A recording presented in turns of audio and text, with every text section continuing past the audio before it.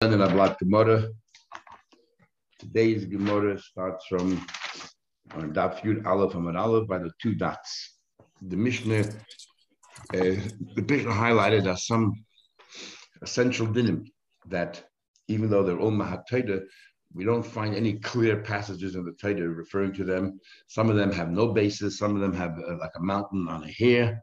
And some of them are clearly in the Torah. So we're going through and exploring every single subject that the Mishnah brought up to see what the Mishnah, which aspects of that halachas are not so clear and that they're like mountains on hairs. So the last one we did was Me'ilah stealing, and now we're up to the next one here. It's about 2 lines, but the two dots about 12 lines on top of the page. Mikra mu'at v'halachas merubas. The Mishnah says, first the Mishnah said the mountains that are based on hairs, like the laws of Shabbos and Chagigah and stealing. Then the Mishnah says there are few psukim, but there are numerous halachas. So the Gemara says, brings a brisa. Tana, we learned the goyim, the laws of leprosy, the Allah, the laws of tumah that are inside a tent, inside with a cover on it, and the tumah spreads.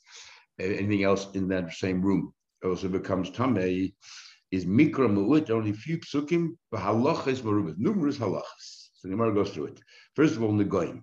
There's a question. The goyim mikra mu'ut. Are you going to tell me that leprosy only have a few psukim? The goyim mikra mu'ut have 2 parshas on it. Tazri Mitzayra. What do you mean only a few psukim on it? Oh, the papa hachikam. In fact, this is how you're supposed to read the brisa. The goyim is mikra meruba. The goyim has numerous psukim. The halachas mu'atas, but there aren't too many halachas. Basically, everything is canvassed in the Torah. All is, on the other hand, when it comes to the laws of tumah, inside has a shared common roof, is the other way around. Mikra mu'ud, there are very few psukim, but the halachas merubas, the numerous halachas, the omasachta, all this mishnayis. Says the Gemara, what do we need to know this? You need to know this is if you're not sure about certain halachas in the goyim, where do you look for it? Just go to the Torah. Almost everything there is covered in the Torah. But if you're not sure about certain halachas of tumah in the oil, then then you have to do is go look in the Mishnah, because you won't find too many halachas in the Torah. The next thing is dinin. We have laws to do with courts. Michtav ksivan. Basically, they're written all over the Torah, Mishpatim and other places. What do you mean they're not written? We need it for the following case. And it goes as follows. Elaka the Rebbe, the case of Rebbe, the Tanya, we learned. Rebbe says, if 2 people are having a fight, and then inadvertently they strike out, one of them wants to strike the other person by mistake, strikes a pregnant woman. And first we said if he kills the babies in the womb, he has to pay a monetary payment. And if he strikes the woman herself, it says nefesh tachas nefesh. So does that mean literally that he gets killed for murder or not? He intended to murder, but the other person, not the woman. So Rebbe says that even though it says in the pasuk nefesh tachas nefesh, she dies. In the pasuk uses the word a soul for a soul, a life for a life. You would think maybe it means literally to kill that person. So Rebbe concludes no. All it is a monetary compensation, and the reason is because you did not intend to murder her. You intended to murder him, didn't intend to murder her. That's Rebbe's opinion. And the Chacham argue, they say the fact that you intended to cause murder, and therefore you hit the other person, you're still alive. But you say it's money, or maybe it means a life for a life. Nemra, it says in the Torah that if there was an accident, v'nasata, use the expression of v'nasata. You should give a life for a life. And that it says further, what happens if she's a pregnant woman and you struck her and you killed the baby inside the womb? There it says that you pay money. And they use the word also in the sin of v'nasa, you should give. Malahala mama, when it comes to the case of the baby in the womb, it definitely is money. Afkan mama, and use the same expression in the sin, so therefore it means money as well. So this is a law that's not clear in the Torah at all. In fact, you need, we learned it out from the Torah, you need the Mishnah to teach you what that is. So that's what it means, that mikra mu'at, but halachas merubas. Says then he mentioned also avodas. In the Mishnah says avodas, service on the base of Hamikdash. Which particular service? Michtek Sivin. There's a whole Chumash Vayikra discussing the service in the Beis Hamikdash. What do you mean?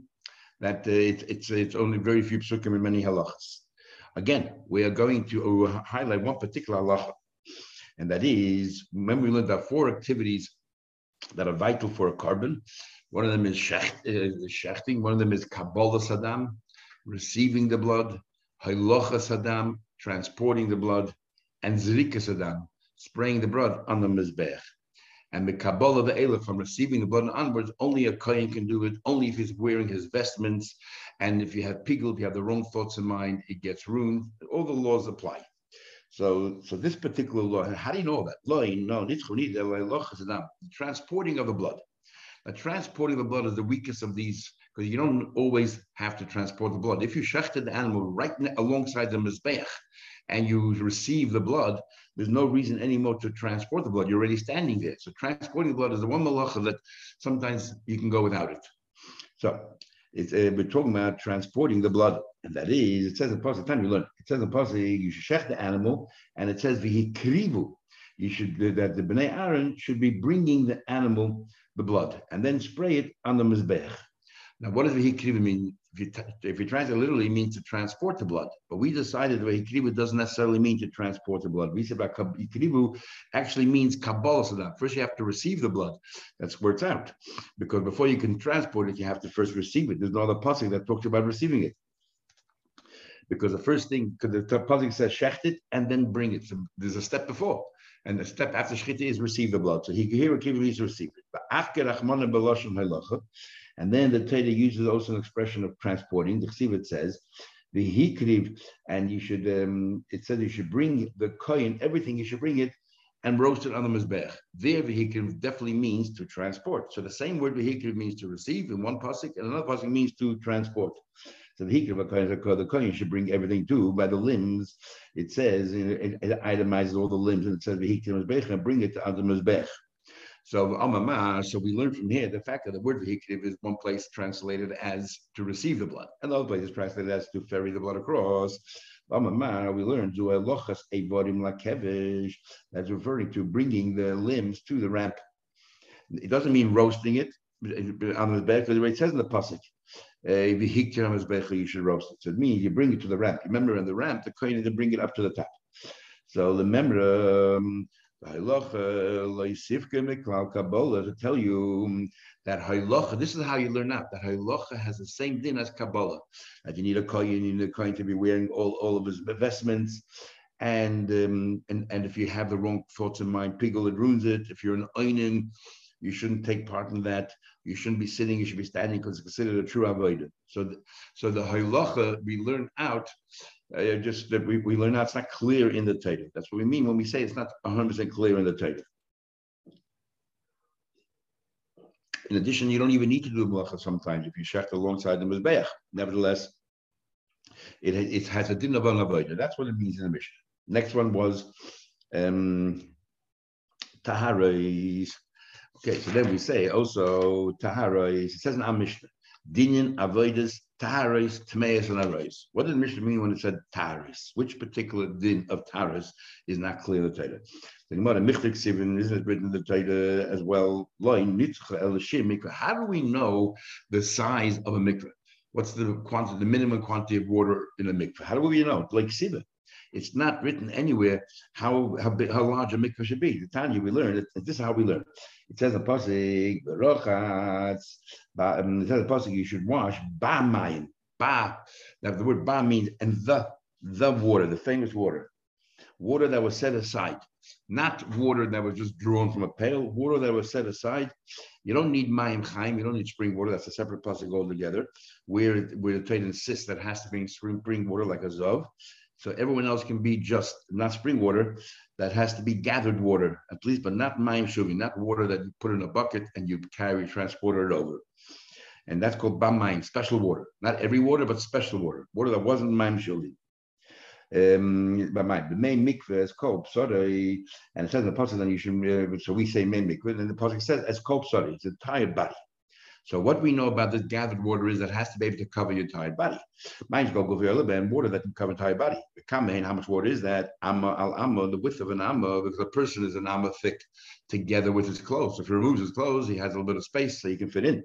Berim sholish ammas, the height of 3 ammas. Why the height of 3 ammas? Either two ways of learning pshat. Either because the average person in those days was only 3 ammas tall. It was only 3 ammas tall, which isn't very tall at all. Or the average person was actually 4 ammas tall, which is pretty much like today, was 4 ammas tall. It's like 5.5 feet. But what do you call it? The head is not counted, because why isn't the head counted? 2 possible reasons in that as itself. Either because the head you can bend down and bring it down to the level of your shoulder, or because when you go in the water inside the mikveh, you displace some of the water and it rises. And it rises, if 3 ammas, it rises in ammas, it will cover your head. Bottom line is we need enough water and we need a cavity that can fill 3 ammas height and 1 amma wide. And how much is that? We calculated that is the cheshbon of 40 saw. That's how we get a mikveh today. So I've written in the Torah. So again, it's vague, but we learned this. It's like a mountain on a hill. Then we continue to Tameya. The next thing is Tameya. The Torah clearly delineates the laws of Tumah. We know that when it comes to a shed, as one of the 8 different rodents that are matama, generate tumah, if you touch it or lift it, is the size of an adosha lentil. If it's an oil, you need a kazais. It's sharing a common roof. But if you're touching it, you need even the size of a lentil. How do you know that? Like Sibir, nowhere is there written the Torah. And the Tanya, we learn that again, very cryptic. It says in the pasuk, the following Natame by a shedet, Kol Hanagea Bohem. If you touch Bohem sounds like you have to touch the entire sheretz. Yochel B'kulam, we would have thought you have to touch the entire shedet. Tamalema, it says in another pasuk, it says that anything that falls into a pot, mayhem from them, these are even a part of them. Yochel b'miksasin, I would have thought there's no minimum share, even the slightest amount is sufficient to generate tumah. Tamalem bohem, you have to touch all of it. How can it be bohem and mayhem at the same time? Okay, so you have to touch a little one, which is almost like a big one. What's that? How do they get the size of a lentil? That this is something which is a small amount, it's equal to a large amount. One of the shrots is called a chaymet. Rashi says it's a kind of a sheretz, and he used some French word, I'm not sure what it is. And it's a sheretz that grows together with its shell. It's like a snail. And it starts out, it's in its infant stage, it starts out the size of a lentil. So it's possible for a complete sheretz to be the size of a lentil. So therefore we say mayhem, bohem, the size of a lentil. Rabbi Yehuda says no, because the tail of a lizard, you cut it off like a worm, you cut it in half, both halves still travel. You cut the tail of a lizard off, the tail will still survive. So that's the minimum size of a complete sheret. That's one of the 8 sheratzim. It's a complete size of a sheret. So that's the mayhem and bohem. Again, it's not clear in the Torah, we just learn it out. Saying about it further, arroyes, when it comes to arroyes, all those that it's forbidden to have any relations, marital relations with Michter Ksivin. The Torah itemizes all the arroyes, Pasha and other places. So what do you mean it's not really clear? We're talking about a specific case. Lebitoi me'anusasai. That when it comes to your daughter from a woman that you raped. So it's your daughter, but it's not your wife. So this, when it comes to your wife, it says in the Torah, the erva of Isha, of your wife, ubita, and her daughter, which means not only if it's your daughter, even if it's her daughter from another person. Nevertheless, if she's your wife, it says it says a woman and a daughter you cannot have relations with at the same time. So that's right. It says a woman and a daughter you cannot have relations. Then it says in the pasuk your granddaughter and your grandson. It says your granddaughter and your grandson. Now, why does it say your granddaughter and your grandson? Why didn't it say that the daughter of your daughter, by itemizing, by highlighting your granddaughter, your grandson, we say there that pasuk is talking about a woman that you raped. When a woman that you raped, there we say that only if it's your granddaughter, your grandson, it is forbidden. So in other words, only her daughter is forbidden to you, but not her granddaughter if it's not through your daughter. In other words, the woman you raped, if she has a daughter, you're not allowed to have relations with. But if you have a daughter and her daughter had another daughter, It's the woman that you raped. A granddaughter, that isn't forbidden for you. Okay, so we have nowhere then when it comes. So where does it say that the daughter of the woman that you raped is forbidden? All we know is the granddaughter and the grandson. How do you know that your daughter, now you're if the granddaughter is also, certainly you would think that the daughter is also. The thing is, we have a rule: you don't punish based on a kal v'chomer. And because you don't punish based on kal v'chomer, we don't have any clear pasuk that says that we have a pasuk that the granddaughter of the woman that you raped is forbidden to you, but we have no pasuk that the daughter of the woman that you raped is forbidden to you. And that is what we learn. We learn out from Xer Shavah. What's Xer Shavah? It says in the pasuk, it says the erva, a woman and a daughter you shouldn't reveal.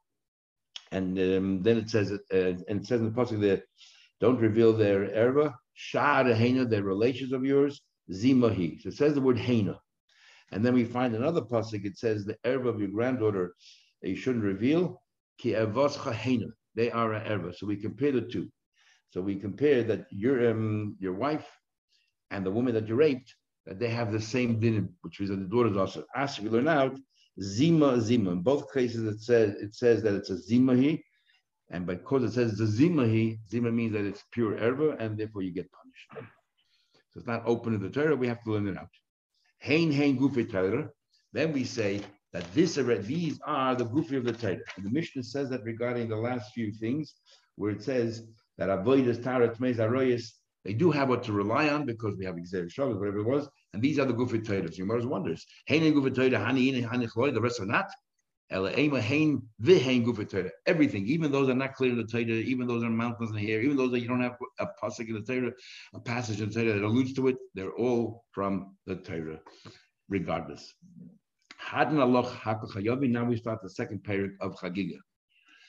Okay, the second parak of Chagigah is regarding, we just finished talking about Arayas, so we continue talking about Arayas, and that is as follows. Ein Darshim Ba'Arayas, you don't discuss the subject of Arayas and pass and discuss all the laws of Arayas b'shloisha. The way we understand the Mishnah right now is amongst three people, it means a teacher and two students. You're not supposed to teach two students Arayas, let alone with more. We'll soon see why not, and what exactly it means.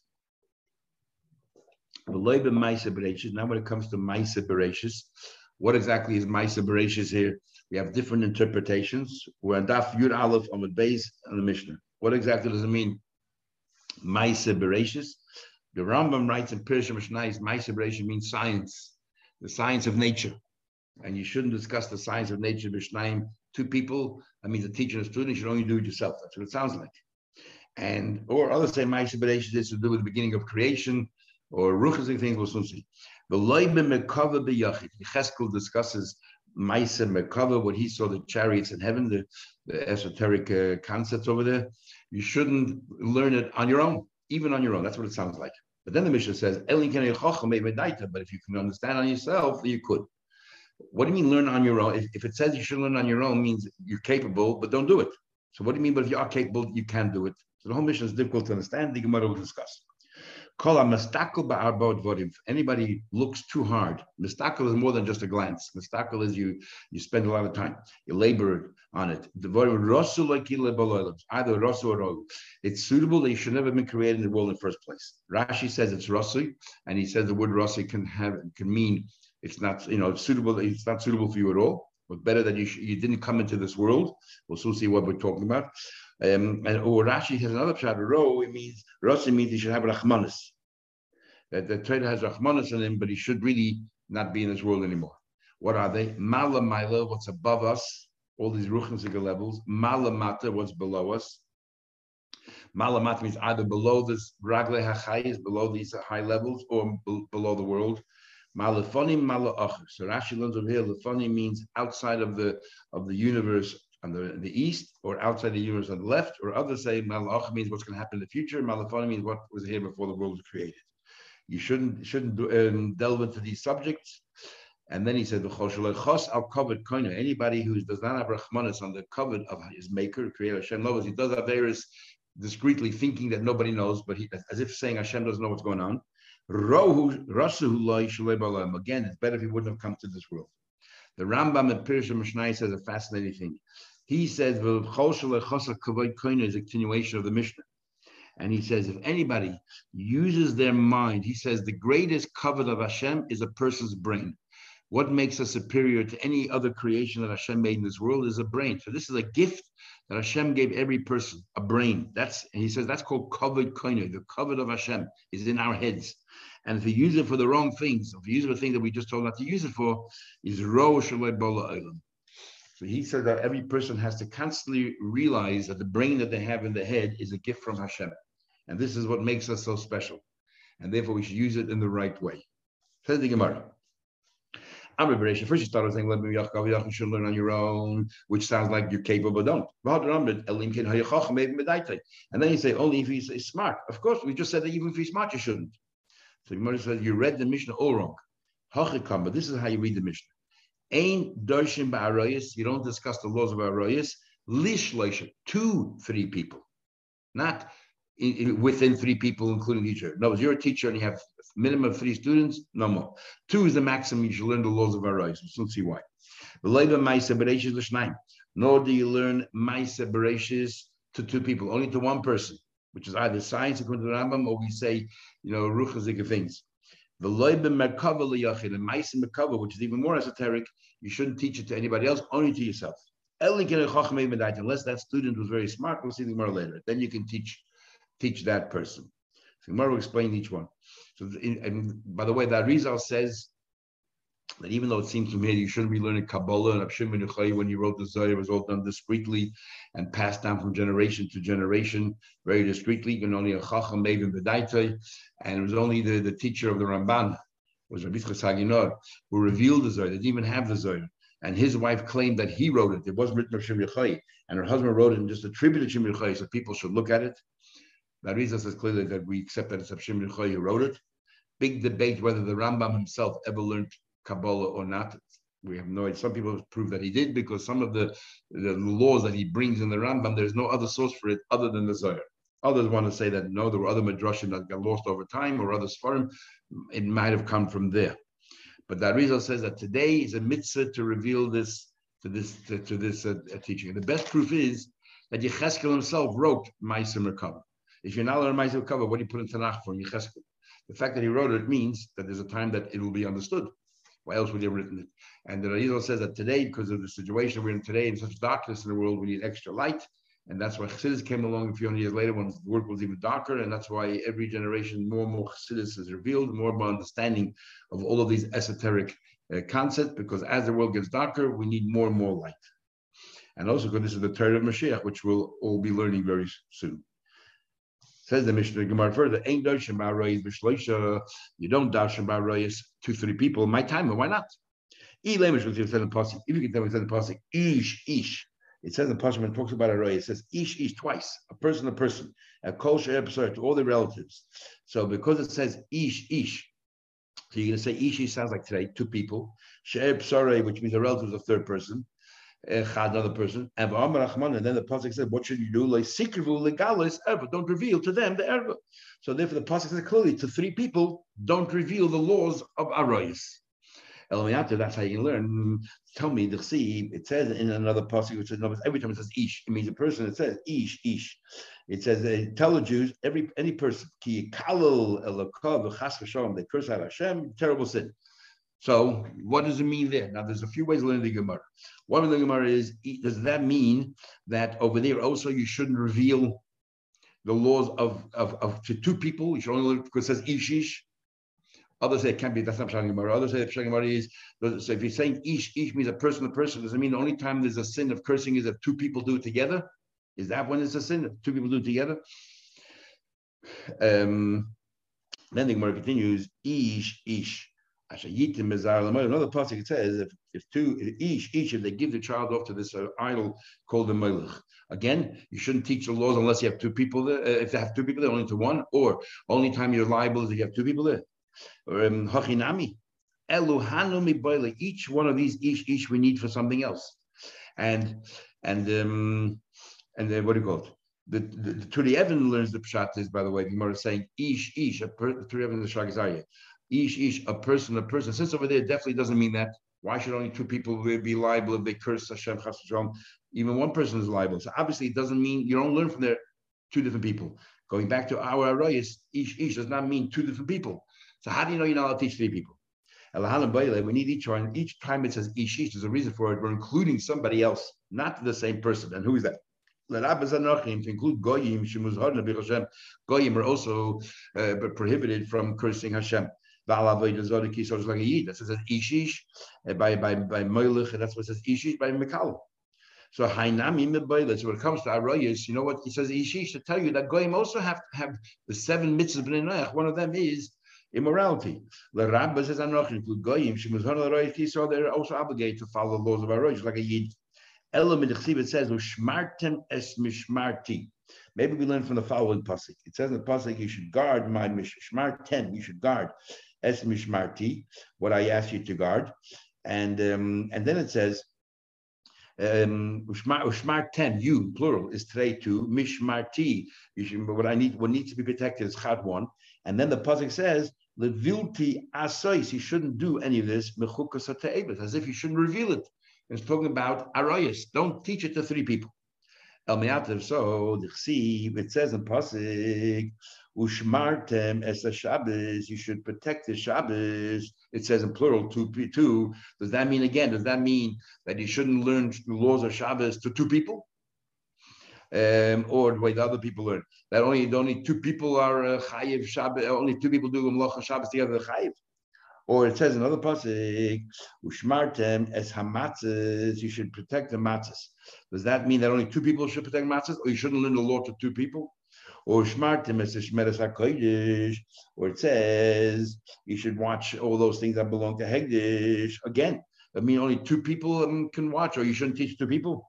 Elo Rashi, forget all this. My ain't doishim ba'arayos. You know why you shouldn't teach 3 students? Ein dorshan besisre arayos. You do not darshan the secrets of arayos to 3 people or more. Rashi says besisre arayos means the secret laws of arayos, like we looked at the top of the page, that the daughter of the victim that you prayed on is forbidden to you, or the mother of your mother, or the mother of your father. It's not clearly in the Torah. These are the secrets of arayos. Don't teach it to 3 students. That's what Rashi says. The Mashah says very interesting. The secret of arayos is, why is it that we find in the Torah certain people committed the sins of arayos? Yaakov married 2 sisters. Cain and Hevel married a sister. Or going to marry. Or Shais married a sister. How were they allowed to do that? Or Cain married a sister. How were they allowed to do that? Mar Sanhedrin says. That's a secret of arayos. My time. So why not? What's wrong with teaching it to 3 students plus? Svaru, it's pure logic. Today, 2 students, 2 students in with the teacher. So what happens is, this is what usually happens. If a kid has too many questions, the other kids tune out. So if it's only 2 students in the class, one kid asks a question, the other kid has nothing else to do. So he listens in and he hears everything that's happening, so that the student who's probing and trying to understand it better, the other student also naturally will understand it better as well. But if you have 3 students in the class and one student is engaged with the teacher, what happens to the other 2? They start talking to each other, playing with each other. They miss out. They don't really hear what the teacher is saying, and they'll come to the wrong conclusions. They'll say, oh, we were in class, but they didn't hear the details, the specifics that came out, were teased out of the teacher by this other student asking questions. So it says as follows. Kibete, 2 kids, kiyasa kamara, by saying from the teacher, chad shokol v'tori b'hadir rabbi. One of them is sitting there and having a discussion with his teacher, and the other student has nothing better to do, so he tilts there listening to the learning. Oh, but Klotz, you have 3 students. This is what happens. One of them will sit there and have a discussion with his teacher. The other 2, will have a shakla between themselves. They'll miss out. The one where the teacher said, and they'll start saying, oh, well, wait, this is permitted, because they didn't hear the teacher going further and saying this is also prohibited. So now, for the more a simple question, if that's the logic, and how can you ever have a class of 3 people or more? You'll always have, why only arayos? Every single law in Shulchan Aruch you ever learn, you should never teach Shulchan Aruch more than 2 students. You're learning the laws of Shabbos, you're learning these laws or that laws, kashas, whatever it may be. The kid is asking the questions you're engaged with, and the rest are doing their own thing, and will come to the wrong conclusions. Why are we only worried about arayos? Arayos is different. You know why arayos is different? we learned gezel va'aroyes. We learned when it comes to stealing, when it comes to aroyes, nafshe machmadosun u'misavelah. These are the two strongest desires that a person has. In fact, that's why we read aroyes Yom Kippur by Mincha, because this is the strongest yetzer hara that a person has is for aroyes, and because the strongest yetzer hara is, you tend naturally to somehow or another justify everything you do and find a Torah. So if you don't hear your teacher properly, you rather conclude this is permitted. All other things you're gonna find out further whether you're permitted or not permitted. Here, as soon as you find even the smallest inkling that this is permitted, you're gonna go ahead and follow that channel. So why only Aroyis make the same law when it comes to stealing? So you know Aroyis is even worse than Gezel.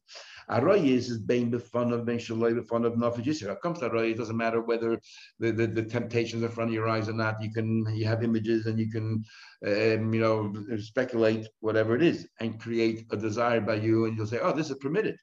But gezel, when it comes to stealing, stealing is only there's a temptation when it's right in front of you. The fun of nafesh, you say, if something is in front of you and you're tempted to steal, okay, it's a strong yetzer hara. If it's not in front of you, then like nafesh, you don't have any yetzer hara for stealing. That's why we're so cautious when it comes to aroyas. The next thing is you said we shouldn't teach ma'aser bereishis to two people. How do you know that? That's what we learned. When you, it says a singular, when you will ask about the good old days, that was before you, and so on and so forth. So it's Yachid Shoyl ve'ein Shnayim Shoylim, and there it talks about from creation. So it's only one person can ask, but not two people. Yachol Yishol Adam Kaidum Shiroilim. So okay, one person would give license to discuss the being of creation. Maybe you can talk about what happened before creation. How far back can you go? The day that Hashem created on this world. Adam was created on the sixth day. So maybe you can only go as far back as the sixth day of creation, not go back to the beginning of creation to work all that out. To the days that were before you. Before you means before Adam was created, which means you can go back to the beginning of the creation of this world, which is also the beginning of this world, is also the beginning of time. So the Yachol Yishul Adam Mala Mala Mala Mata. I would have thought a person can ask what's above this world, all the spiritual spheres, Mala Mata, what's below this world, what's below the Ragle Chayis, Mala Fonim, Mala Acher, what happened in the past, what happens in the future. Tamalemed says the pasuk L'Miktzei Hashemayim. How far back can you go? When Adam was created, went from one end of the world to the other end of the world. You can only ask what's inside the universe, but not what is before and what is after. And outside of the universe, is like Rashi says in the Mishnah, means outside of this universe to the right or to the left. And since space and time were created in the same together, because actually the theory is the same. In order to have time, you need to have the number two, because you have a past and a present, or a present and a future. Otherwise, there's no such thing as time. You need the number two. In order to have space, you need the number of two, because if space is only number one, then everything is one. That's the Eibishter. Eibishter is one. It's everything. Space means you have to have a contrast. There's a world, and the world is, but there's a place where there is no world. So the number two is actually the first creation, and that creation allowed for time and allowed for space. And there's actually a big hakira whether time began the first second the world was created or the second. Because the first second was created, there was the world and there was no world. But before the world was created, before there was a number two, there was no such thing as time. So from 0 to 1, is that called time? Or you need from 1 to 2 to be considered time? Anyway, it's a discussion for another time. Hashda, said the Gemara question.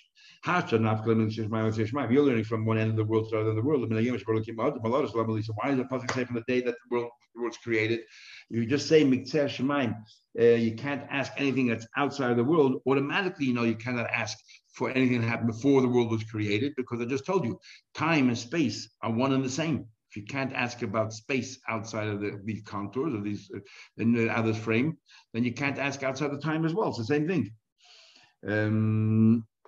Says the Gemara, when you Rabbi Lazar, what was the size of Adam for something, a separate issue altogether, side issue. Adam, when he was created, he reached the skies. The day you created Adam. But after he sinned, Hashem placed his hand on him, and he shrunk. It says, you created me twice. You created me in the beginning, I was tall to the heavens, and then you created me the second time, I was only 100 amas tall, or let's say 1,000. But Toshas Olai Kapechi, place your hand on me. Omra Vidam Rav, Adam Marishan, you know what Torah Marishan was? Misaifa Olam at Saifa, from one end of the world to the other one. In that very pasuk it says, Min Hayim Hashabora Lekim Adam Ala Oretz, from the day that Adam was created, and the next word is the Mikteh Shemaim. So you thought Mikteh Shemaim goes to the next word, Va'at Kteh Shemaim. No, let's take Mikteh Shemaim and bring it forward. Ula Mikteh Shemaim, from the Adam was created Ala Oretz to Mikteh Shemaim, to the sky.